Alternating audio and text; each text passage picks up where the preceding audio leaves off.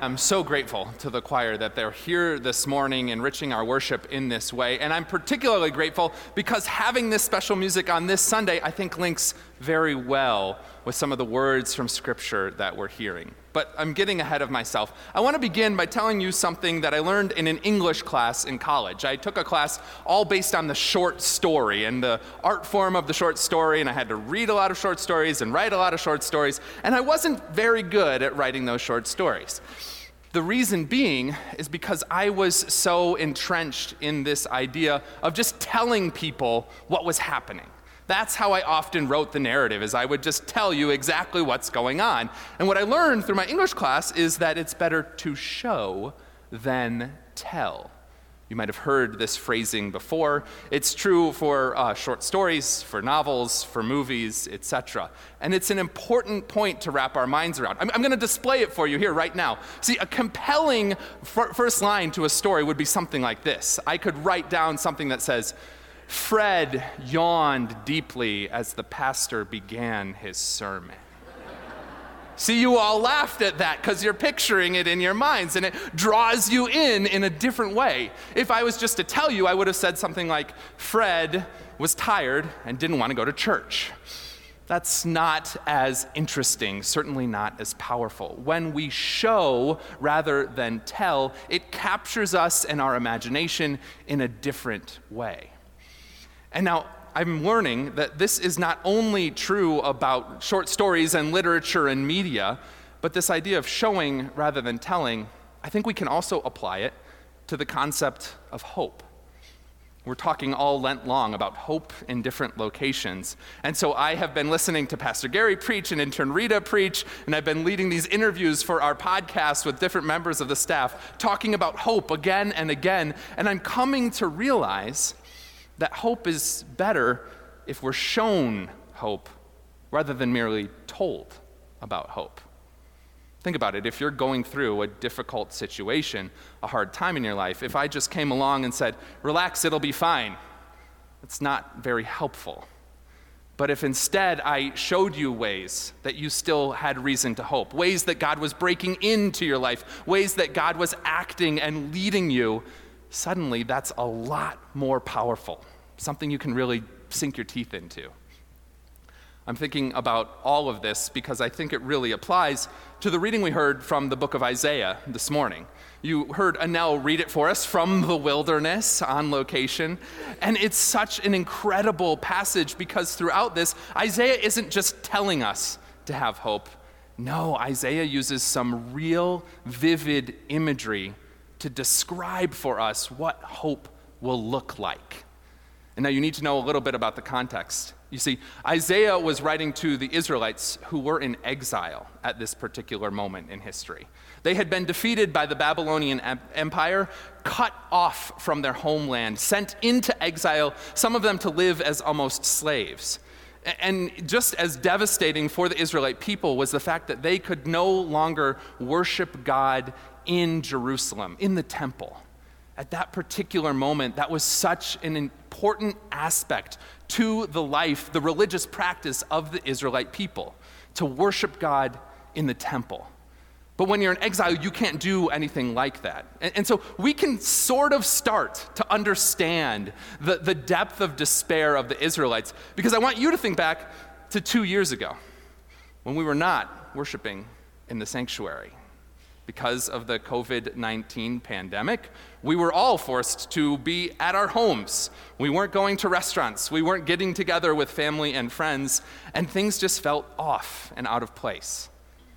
Did you feel a little despair at that moment? 2 years ago, when there wasn't even a vaccine in circulation yet? You're starting to picture 1/1000th of what the Israelites were going through. And so it's into a desperate situation like that Isaiah shows the Israelites what hope can look like. Go ahead and look at the front cover, that first page of your bulletin with the Isaiah reading, and notice the vivid language that Isaiah uses. He says that the deserts will blossom. He says that weak hands will be strengthened and feeble knees made firm. I know there's been a lot of knee surgeries in our congregation lately. That's some good news for all of you. And he goes on to talk about waters streaming forth in the wilderness. It's these pictures again and again of what hope will look like. And then towards the end, one of those last lines, the ransomed will be returned to worship God in Zion. Because that's what the Israelites are hoping for more than anything else. And so yes, this prophet Isaiah helps us see that it's more powerful to show rather than tell. And in the same way, I think our choir is doing that for us this morning as well.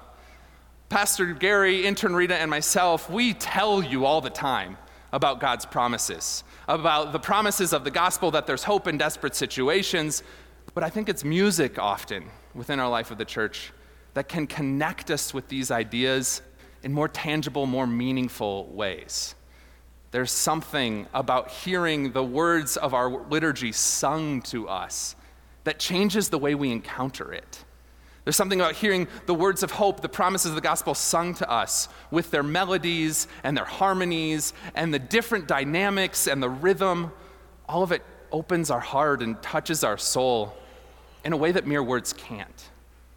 You see, I'm so glad our choir's here today of all days as we're talking about hope in the wilderness, because this beautiful music that they're sharing with us, maybe that can be what shows us hope today. I'm not arrogant enough to think that me telling you about hope again and again is going to work. Sometimes we need even more than that. I mean, after all, why do you think there's always a hymn after the sermon? Because if a pastor's going to tell you for 12 minutes about hope and promise, maybe that won't fit, but maybe it's the music that will finally connect us with these ideas. So with all of this in mind, the importance of showing hope rather than just telling us about hope, I want you to hear now the gospel passage that's assigned for today. It comes from Matthew chapter 11. Beckett's going to read it for us here from the pulpit. And just listen for the desperate situation that John the Baptist is in, but also how Jesus responds to his questions and doubts. Go ahead, Beckett. When John heard in prison what the Messiah was doing, he sent word by his disciples and said to him, "Are you the one who is to come, or are we to wait for another?" Jesus answered them, "Go and tell John what you hear and see.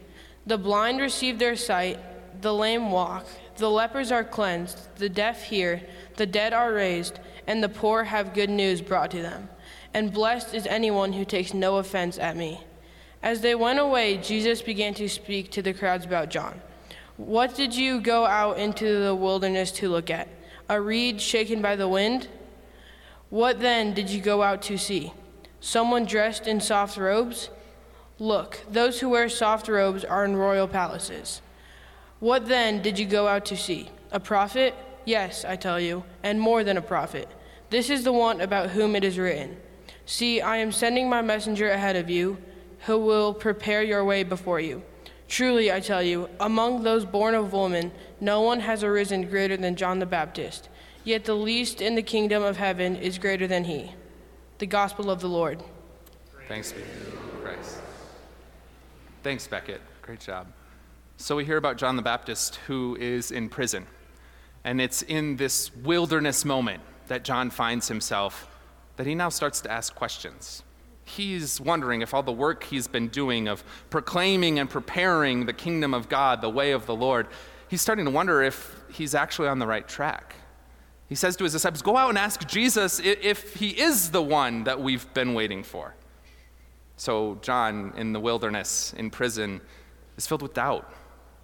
And notice how Jesus responds. He says to John's disciples, "Go and tell John what you see and what you hear." Go tell him what you see and what you hear. You see, Jesus wants to point to all the ways that the kingdom of God is being shown in the world. Jesus could have said, "Hey, just go tell John not to worry about it." But as we've been discussing, that's not as powerful. It's not as compelling. Instead, Jesus points to the lame who are walking, and the blind who are seeing, the deaf who are hearing, the poor who are receiving good news.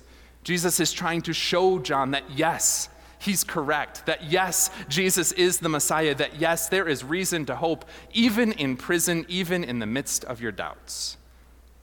I hope that this passage brings you great comfort. If not today, then whenever in the future, when you might encounter a wilderness moment in your life. We can often find ourselves in the midst of doubt and questions, in the midst of hard times when we don't know how to move forward. But notice what Jesus says. He doesn't condemn John the Baptist for having doubts. In fact, Jesus says, no one is greater than John.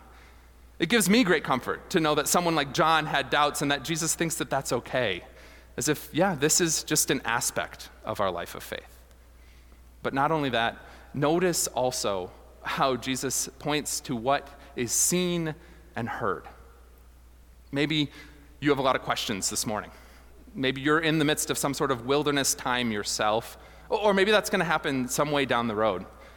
But I hope that you can take Jesus' words to heart. What do you see and hear? What signs of hope are bursting forth around you, even in a difficult moment? Maybe think about here.